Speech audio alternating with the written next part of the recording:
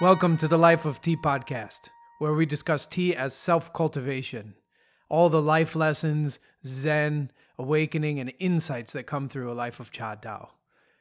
This will be the focus of this podcast, developing and cultivating ourselves and our spiritual practice through tea. If you're interested in the more linear aspects of tea, how it's produced or made, you might want to check out our magazine, Global Tea Hut, which also includes those topics. If you're interested in the practical aspects of brewing tea, we have a whole series of videos on YouTube called Brewing Tea.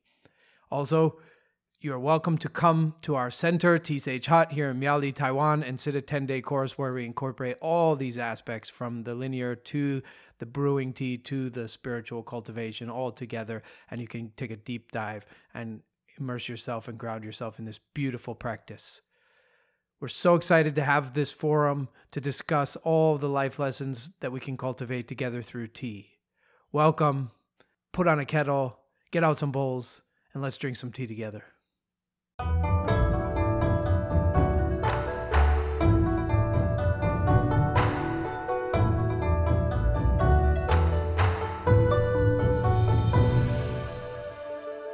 Hi there, and welcome to the Life of Tea podcast. I'm Morgan. And I'm Janos. This time, our guest is Catherine Applin from the United States. Catherine is helping us serve a 10-day course and has also lended a hand with the magazine. The September 2018 extended issue of Global Tea Hut was all about organics and sustainability, so we thought it would be a good idea to interview someone on this topic, and Catherine fits the bill perfectly because she has a master's in sustainability management and also works in this field as well. Welcome to the podcast, Catherine. Thank you for having me.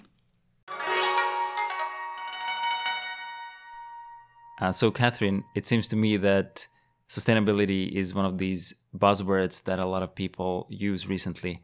But can we unpack this word a little bit? Maybe you can explain what sustainability really means. Absolutely. I think that sustainability is a buzzword of the current time, but that it's important to understand where the word comes from and the journey that it's taken to find us here. So it actually took the word sustainability about 40 years to pervade the culture as we know it now. So sustainability was first used in 1972 in a book that was written in Britain called The Blueprint for Survival. It was then used in 1974 in the United States for the first time to justify a no-growth economy. And in 1987, it was used for the first time in the way that we think of it now, at least in academia, and something that we refer to as the Brundtland Report. And the definition within the Brundtland Report was sustainable development as a type of development that meets the needs of the present without compromising the ability of future generations to meet their own needs. So it's about intentionality and about making sure that what we are doing now doesn't have a negative impact on the future to have the kind of life that we have today. But I think that it can go further, and everyone has their own personal definition as well, at least maybe an elaboration on that. And so for me, in my practice and in my life, it's about orienting toward a more symbiotic relationship with the world around us. And so how can we exist in a way that is for the good of everything and everyone, rather than kind of being this human parasitic force on the planet that we call home. Beautiful. So right now you're working in a more unique field of sustainability pertaining to retail spaces. Can you talk a little bit about that?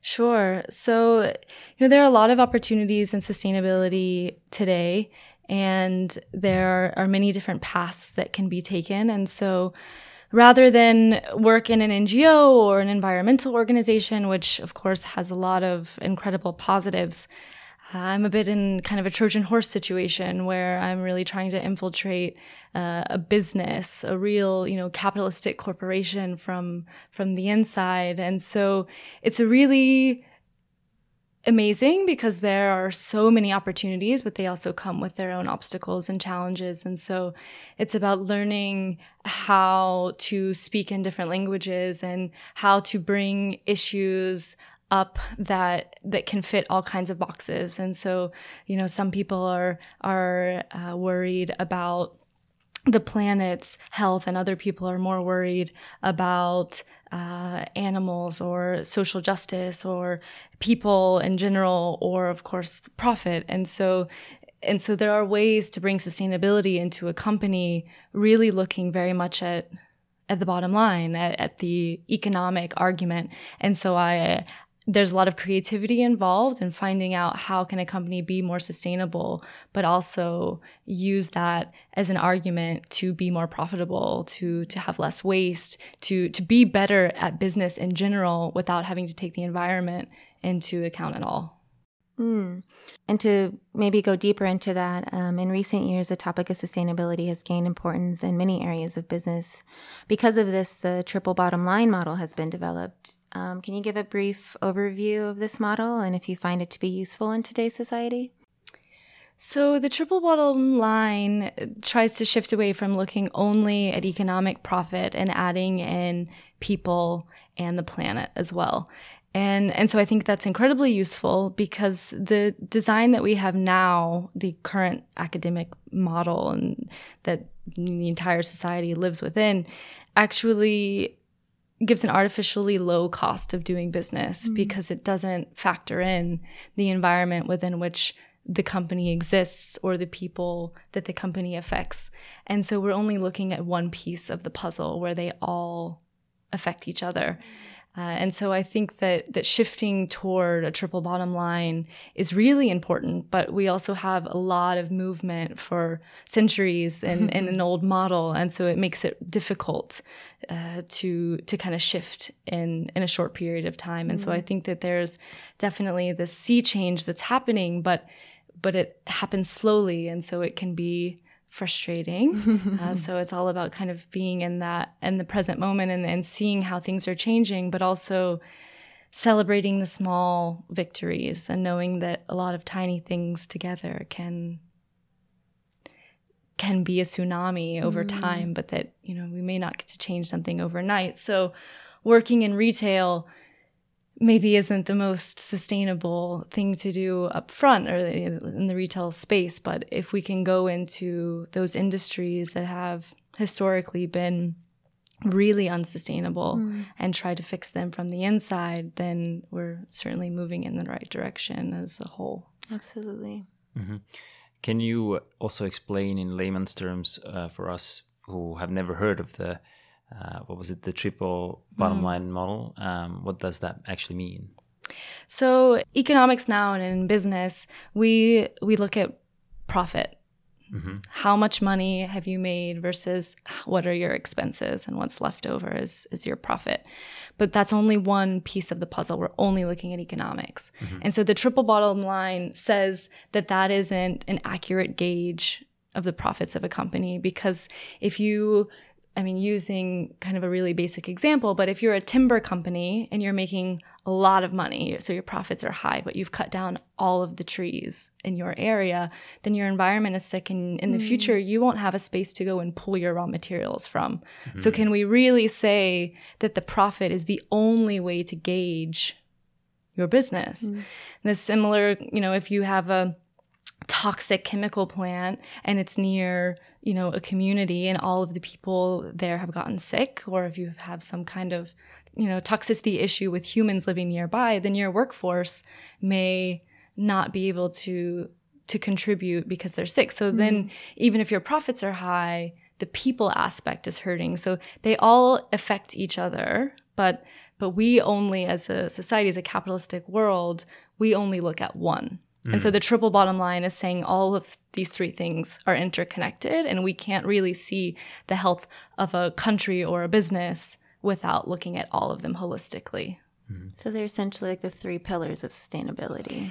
Yes, although sustainability, we actually add in a fourth pillar. And so that is the cultural vitality as well. So where you have, economic justice, social justice, environmental justice, and then the cultural vitality. So that is kind of a second piece of the people, but it goes back to cultural respect and how are the indigenous people of the land that you are operating within, how are they treated, what kind of of world do all people exist within, not just the people that are maybe like, how are all people treated within your society, not just the people that are on top now. So to bring the conversation to tea, the magazine featured interviews with farmers, for example, and I think most of our listeners are not in the farming community and don't engage in producing tea. But all of us are definitely tea lovers and consumers of tea.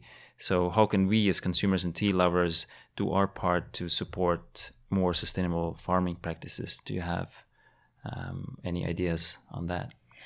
So as consumers, we are quite powerful because we vote with our dollars. And so as a consumer of anything, the way that we can affect the most change is to buy the thing that we want there to be more of. So if we want organic, sustainable tea, that's the kind of tea that we should be buying and drinking and sharing and speaking about. So I think that that's one really important piece. The economy will follow what the people buy. And you see that with all types of things, whether it's food or tea. So I think that that's an important piece. And then I think another important piece, which, is something that Wuda talks about, is drinking less tea, which maybe sounds counterintuitive, but that means you don't need to drink 3 or 4 teas in a day, or that you don't need to drink as much tea, or that you don't need to drink a few steepings and then throw that tea away. And so it actually goes back to the cycle that everyone knows, but that we all sort of take for granted, which is this reduce, reuse, recycle triangle. But really it's a system that moves constantly. And so reduce, which I just spoke about, means drinking less tea, not drinking it less often, but the amount or the quantity, the different variations in a day or different So instead of types. like geeking out and trying like 5 teas in a setting, we could be satisfied just drinking 1 tea until it's done, right? Absolutely. Yes, although, we have to be careful about absolutes, because for educational purposes, sometimes it's really important to drink several teas together and to compare or to learn, So it's not to say that that is important, but that has an intention and there's a reason behind it. It's not just, well, let's drink 5 teas today because I have 100 teas and 5 isn't that big of a deal. So I think that, yes, there's that piece, the reduce piece. And then the reuse piece is something that we learn in Cha Dao anyway, is about being patient with the tea and allowing the tea to be patient with us and getting all from her that we can. And so having those sits that go on and then boiling it after and using all of the essence and really taking that in. And then recycling, at the very minimum, composting your leaves, anywhere up to using it to make soap or to make desserts or to dye clothing or Meditation cushions. Exactly, to make cushions. It should never go into a landfill. And there are a lot of other options that allow the tea to keep living after we've finished drinking it. So, Catherine, around the hut, we've been chatting a lot about your pretty hectic travel schedule with work. Generally, it sounds like you're in New York one week and maybe Texas the next, and then New York and Texas and New York, Texas. So with that said, can you share a little bit about how your tea practice supports your incredibly demanding travel schedule? Tea is such an important friend and ally and teacher, and she keeps me so grounded and present. And during, hectic days and flying and moving around so often, she gives me the opportunity and the permission and the reminder to slow down, to stop, to connect with myself no matter where I am. So that looks like different things in different places. But that always means, having at least a bowl. 3 bowls obviously is the preference, but being able to take that practice anywhere. And so it's easy to do. It doesn't always mean that I get to sit down and spend such a nice time building a chashi and having all the teaware and all of that there. But it's very easy to travel with a bowl and with a handful of leaves. And of course, I'd rather have my own kettle, but if I can't, it's pretty simple to get boiling water.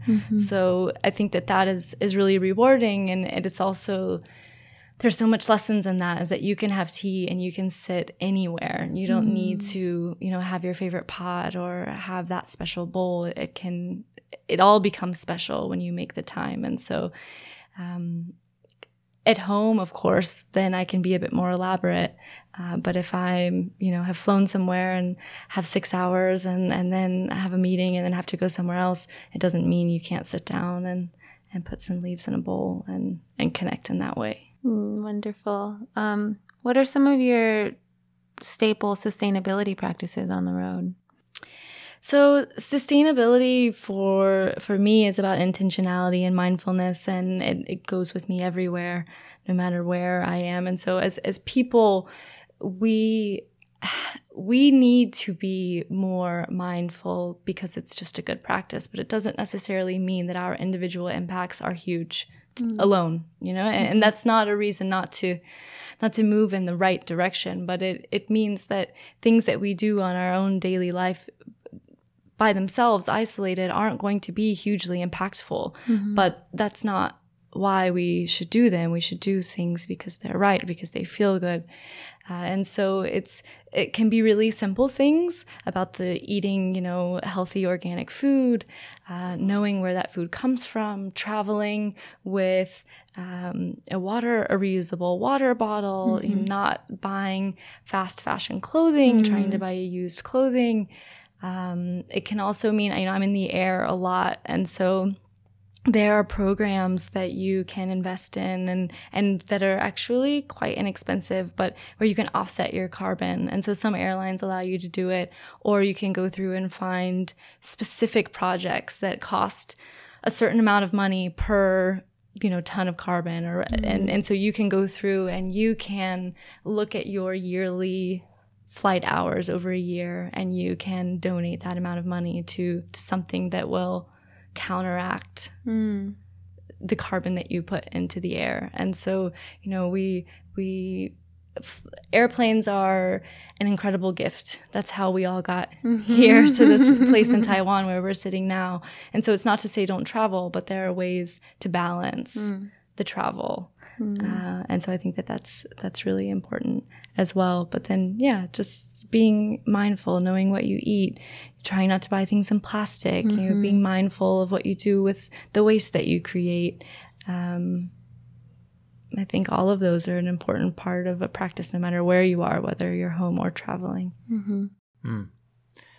Do you know by chance how these programs work that offset the carbon, like for your flight miles, for example?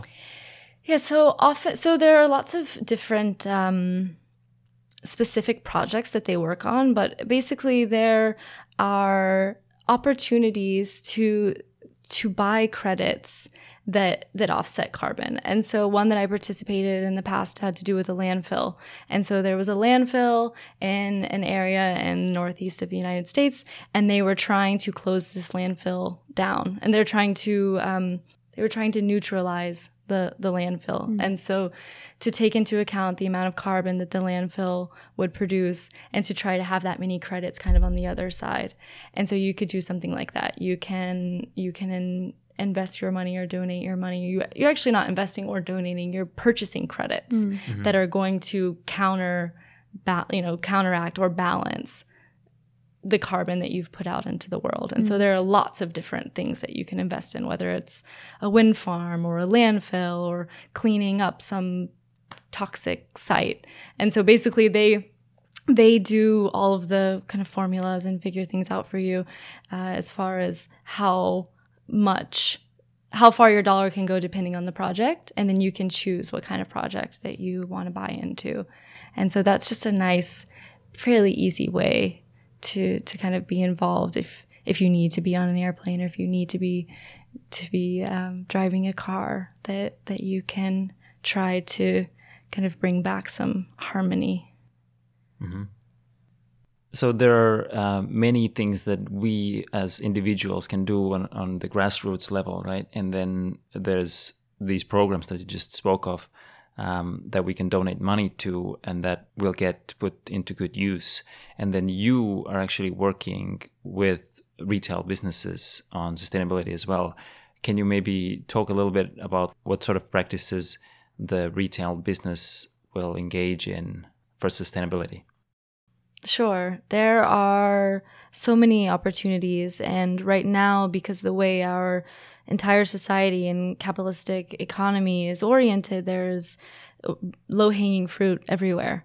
And so there are a lot of places to get started in the corporate world. But larger kind of long-term projects, involve energy generation. And where is our energy coming from? And can we cover the roof of our buildings in solar panels? Mm-hmm. Can we use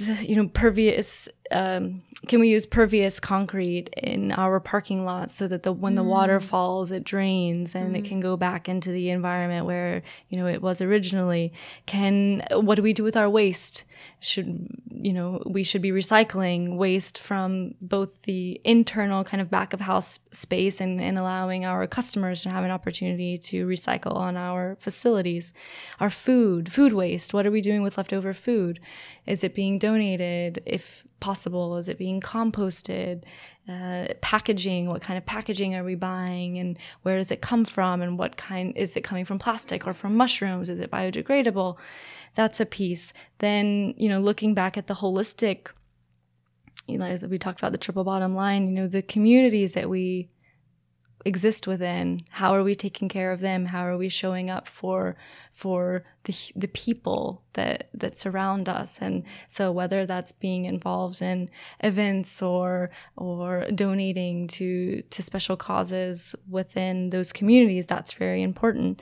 And so there are a lot of different spaces where sustainability comes in. It's sourcing, it's trying to funnel money into areas that can make a difference, regardless of kind of where that money maybe was originally intended or where it's come from. And so we all have the opportunity to take the energy that we have, whether it's just physical, emotional, mental energy, or the energy in the form of money, and try to funnel it towards something that can make a difference.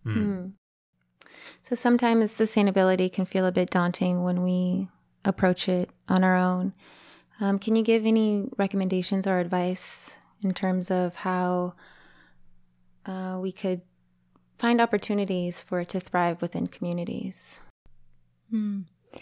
Communities are really, the backbone of our society, and we know that and see that so clearly through the world of tea that we are also lucky to live within, and the connections that we've made, and the strength that comes from these shared loves and ideas and ability to talk and dream and sit together. And so I think that community is so important. And so we have the opportunity to focus it toward things that are important to us and important for the world in general. And so the first thing that came to mind to me has to do with community gardens and being involved in the growing of the food that we eat and locally as much as we can. And not only because, eating the food from the place where you live is so important for our bodies and what's, available now, depending on the season and on the climate where we are. That's one piece of it. But the other piece that goes in so deeply into community is all about the relationships that you build in the act of growing your own food. And so we know that, here at the farm, when we go and when you weed and you plant and water and harvest, that's really important. And it's important work because it's connective. It connects us to ourselves, it connects us to each other, it connects us to the land like tea does. And so I think that being involved in a community garden or in some form of community co-op that revolves around food can be really rewarding. So beautiful. It's as if the community, like you're saying, reflects the environment. Absolutely. And the environment reflects the community. You can see that so strongly in places that take care of the environment. The environment takes care of them, and it goes back to what we were talking about before, but about the symbiosis that we've really come on this planet and been this parasitic force that we are going to try to dominate Mother Nature and be above her, and we can see how well that's working out for us. So it's about being stewards of the environment that we live within and taking care of all of the land that we inhabit, and then in turn being taken care of by her in a spiritual way, but also in a very concrete way. Ecosystem services, we get clean water, we get clean air, all of that comes from the world around us. And if we throw all kinds of things, whether they be physical or even, emotional, spiritual things in the world around us, that's what we give back. We breathe in and out with the environment. And so it very much is a product of the kinds of inputs we're putting in is what we receive out. So changing your orientation, in other words, is very important. And absolutely. I don't think that sitting and change, it's a first step and it's an important step. It's not going to get us there all the way. You have to change your orientation and then act from that new orientation. Right. We can't just say, it can't just be kind of philosophical and thoughts and words. We then have to kind of put your money where your mouth is and walk the talk. But I think that before you change your orientation, how can you act from that space? Yeah. I feel like the important thing to realize is that the separation between us and environment is mind-made, mainly because we're all filled with little holes and the air goes in and out, and we drink water and it comes out of us and so on. So we, in a very concrete sense, are the environment that we inhabit. Absolutely. And if we provide toxicity, if we unload our toxicity into the water, into the air, then we in turn have to drink that water and breathe that air. And so it's really, it's incredible when you think about it, kind of the human mind and the stories that we can tell ourselves. But the planet will be fine no matter what we do to her. Over millennia, she will come back to the steady state. And she's always fluctuating anyway, so there is no real steady state. But she can survive whether in an ice age or, if we go up 10 degrees Celsius, doesn't matter. It's the humans that no longer exist. It's not the other way around. The planet is much stronger than we are. It's us that are quite fragile. We can only exist within, certain temperatures. We need water. We need clean air. We need all of these things. The planet will be fine. It will take some time to get healthy again, but she could wipe us off in the blink of an eye and not think twice about it. Right. So actually, by taking care of the environment, we take care of ourselves. Yes, absolutely. It can be quite selfish, and not selfish in the connotation of being negative, It's about, we need this for our own survival. Doing anything different is a bit like kamikaze, kind of really doesn't make any sense. Why would we poison the water that we need to drink? That's right. Yeah. But we do it every day. So earlier you mentioned low-hanging fruit. And it's a funny expression that I actually happen to love. We mentioned one of the things that us tea lovers can do to help with sustainability and sustainable farming practices is to be satisfied with less tea in a day. And it doesn't necessarily mean less bowls or less cups, because if you have a good tea that can last for 20-30 steepings, then you can drink 20 cups of tea in a day and be totally satisfied. It just means that you don't have to every day try 5 different pours, right? But what are some of the other low-hanging fruits, in your opinion, that on a grassroots level, every one of us could start doing? It's like personally. Yeah, personally. So I think that some of them we've already touched on, and it kind of has to do with the question Morgan asked about a traveling practice, but it's simple things like trying not to use single serving plastic. Meat consumption comes into it, and so without getting into a philosophical discussion on animals and whether or not we should eat them, it is quite intensive on our environment to farm animals the way that we do. And so if you are a meat eater, then to cut back on the frequency with which you're eating meat, or to eat ruminant animals produce more there's a kind of hierarchy of environmental impact with different animals. And so that's kind of a piece. And of course, we talk about in a life of tea is really a vegetarian diet anyway. So that's a huge thing that people can do, is to focus on their diet and eating wholesome, organic ingredients, and trying not to eat a bunch of packaged foods. A, it's terrible for you. B, it's terrible for the environment.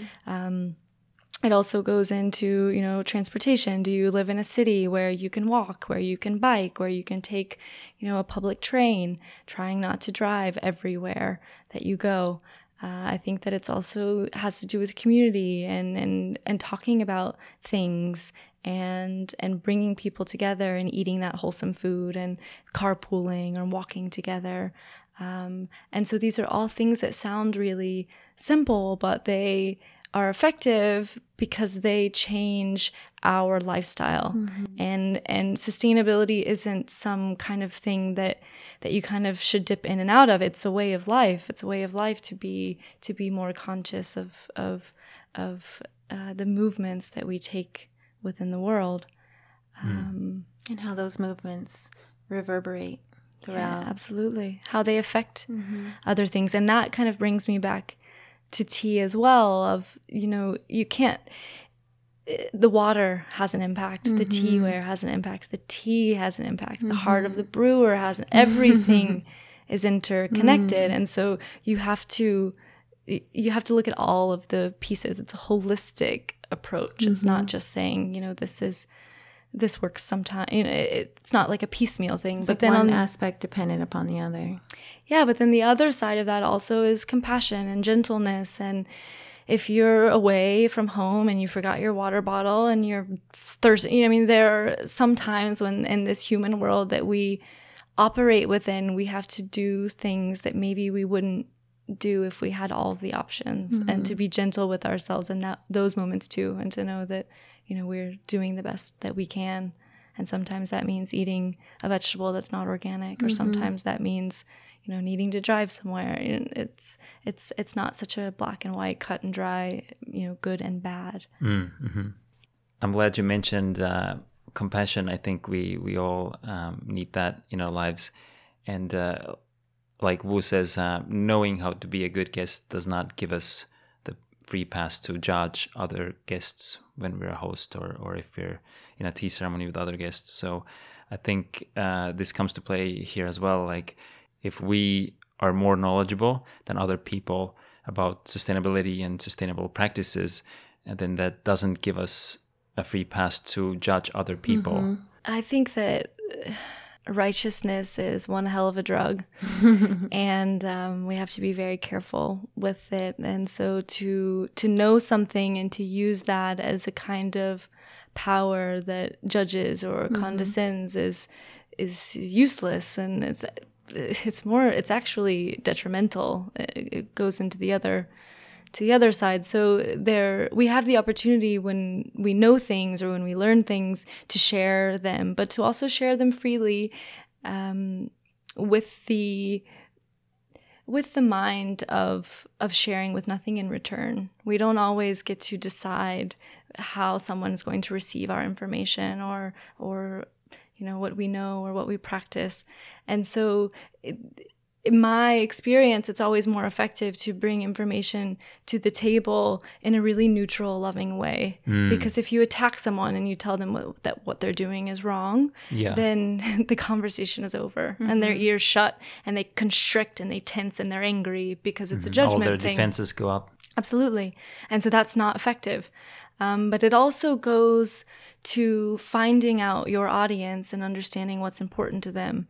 And so if they're really passionate about polar bears, then there's a way you can, obviously you could talk about melting ice and sustainability in that way. If they're really into healthy food, then you can find a way to bring in sustainability in the conversation.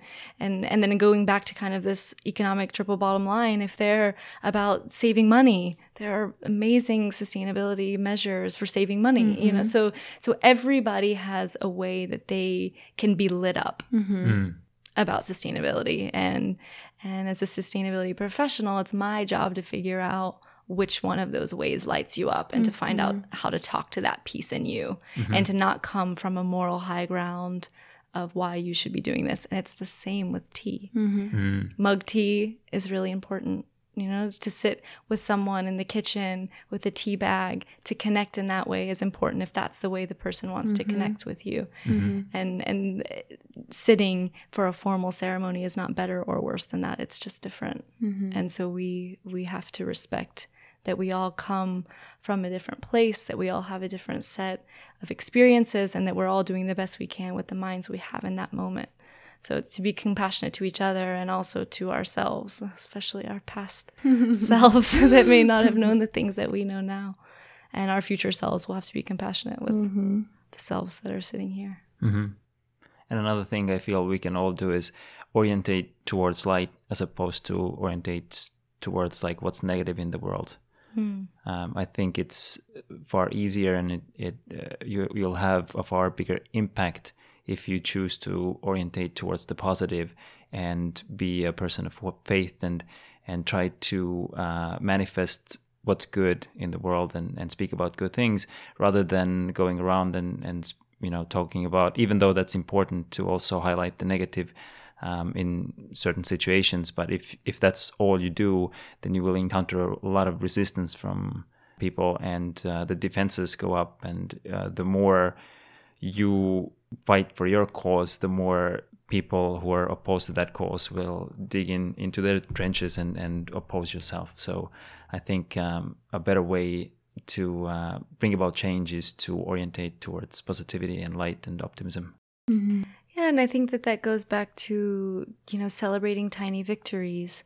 And it's all about our perspective and about seeing things, in reality, but also trying to see how things can be moving forward and to see the positivity in what's in front of us. And so someone changing from getting a plastic bag every time they go to the grocery store to bringing their own bag, or, using a paper bag and recycling it when the next time that they need to throw out their paper recycling is a tiny victory, or having someone change little things over time build to be big things, and they build to be a lifestyle like we were talking about. And so I think that your orientation, as Wu has been saying in the discourses, the problems that we have are our orientation to those problems, and that we have the ability in every moment to choose how we react to something and how we orient to something.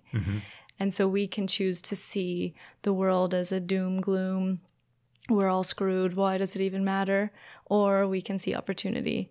And I think that, to be honest, as a human with lots of feelings and thoughts, that it is easy to oscillate between those two, and in school, and, we're so deep in it, and you're learning so much and all of the impacts, it can be really hard to kind of see the silver lining or the horizon, or in the work environment as well. When you get pushed back every day, that can be really difficult, but it still is about our orientation and seeing, even the tiniest sliver of a possibility can grow into something huge. And so, focusing on what we can do, what we can control, and spending less time getting into a mental rabbit hole about what we can't actually affect on a personal level. Mm-hmm.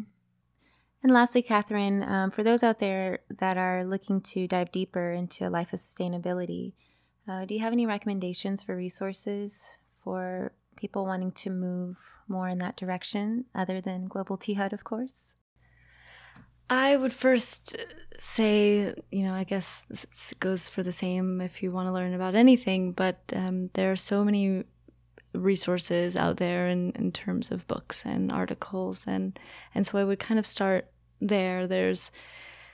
That's all easy to kind of find through searching or through the internet, but there are so many volumes that have been written that can help people to understand where we are in a larger kind of picture, if that's what's interesting as far as the entire planet. So, and kind of in that vein, there's, you could read the Sustainability Development Goals from the United Nations and see where we as a planet are and what we've committed to changing and to improving in the future. And you could choose some of those goals to get involved with, whether it's a social justice issue or an environmental justice issue. And then you can find organizations that are focused on those. So that would be one piece.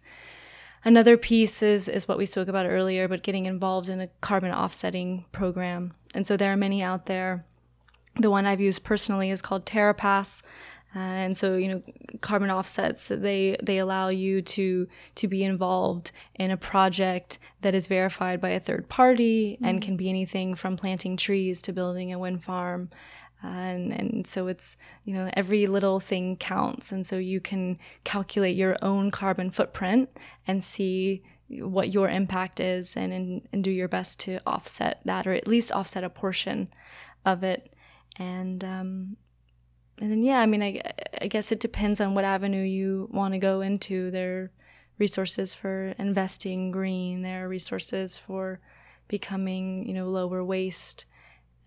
So I think it really is kind of a choose your own adventure. And there's a lot of uncharted territory out there. And so there are many, many, many opportunities for us to be more empowered in the way that we make decisions and to make them in a way that is good for us and for the people and environment around us. Wonderful. And one last thing I want to share is some really exciting news here in Taiwan. Beginning in 2020, Taiwan will ban all single-use plastic, more specifically plastic bags, drinking straws, things like this. So good for us here at the Hut. So exciting. Nice. Okay, thank you so much for chatting with us, Catherine.